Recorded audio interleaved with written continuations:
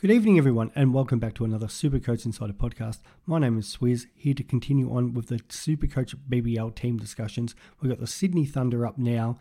Not as relevant as some of the teams on the double, but they do have a round 4 double game, which will be very important to us.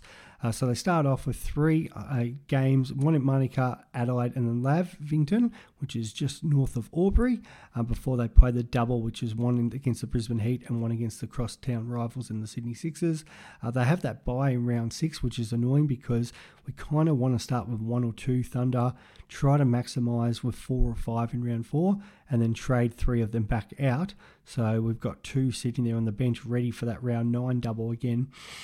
In regards to probably the starting players, Tanavi Sanger is the most popular one and seems to be the one that a lot of the experts are going with. 22.9% of teams missed all of last season because of that back injury, did come back and play against India over in the T20 series there.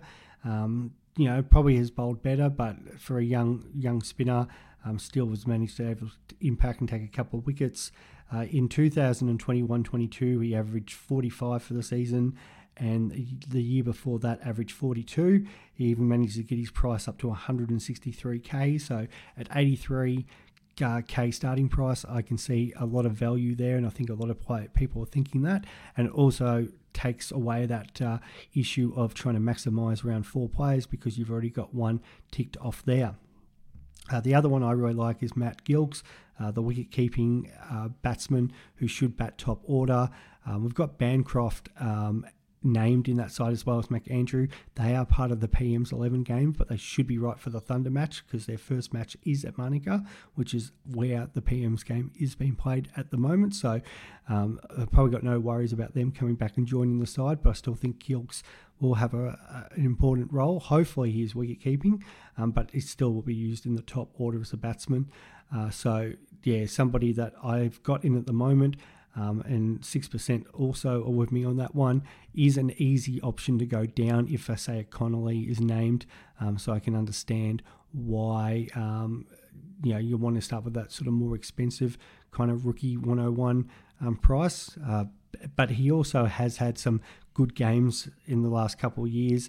He very yo-yo like, but he did go on a run for a little while where he went at 111, 62, 58 and 47, which did drive his price up to that 140 mark.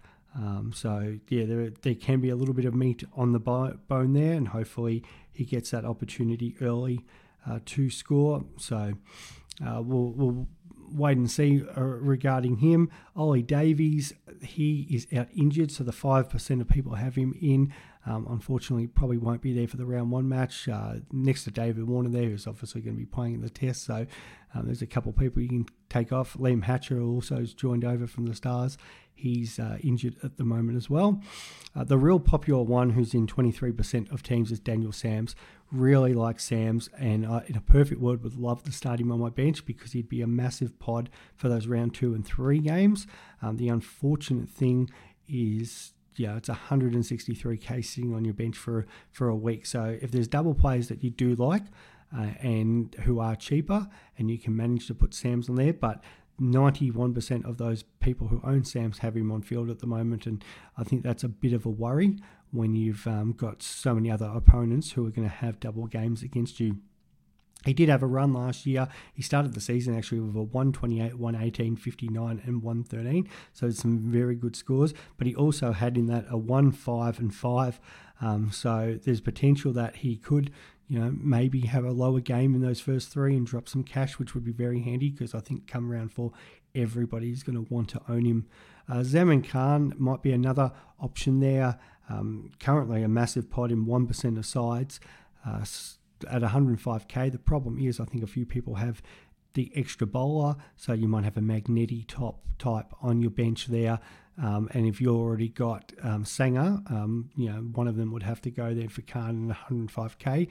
You're probably thinking, well, I can use that cash elsewhere, so that's probably why he's not appearing in as much teams.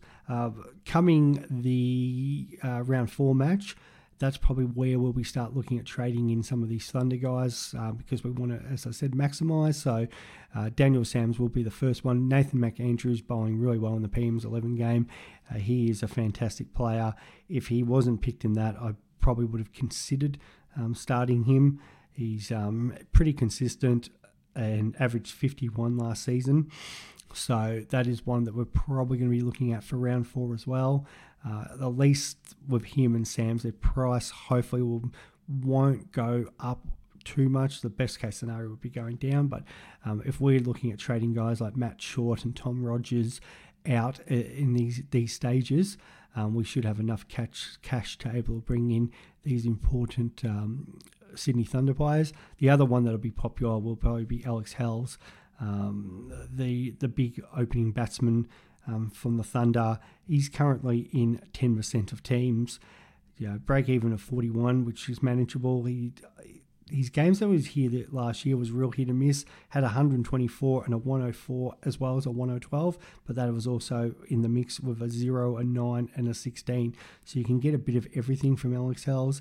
Made 350s last season. So when he gets going, he's a fantastic player to own and will be probably a very popular choice for that round 4 match. Outside of that, there's not a lot else to say about the Thunder. So just maybe consider one. If you're in a perfect world, can get 2 on your bench, and you'll be probably that one step ahead come round 4. So just a little bit of future planning to consider. Outside of that, I hope you've enjoyed, and we'll be back for the last one, which will be the Hobart Hurricanes.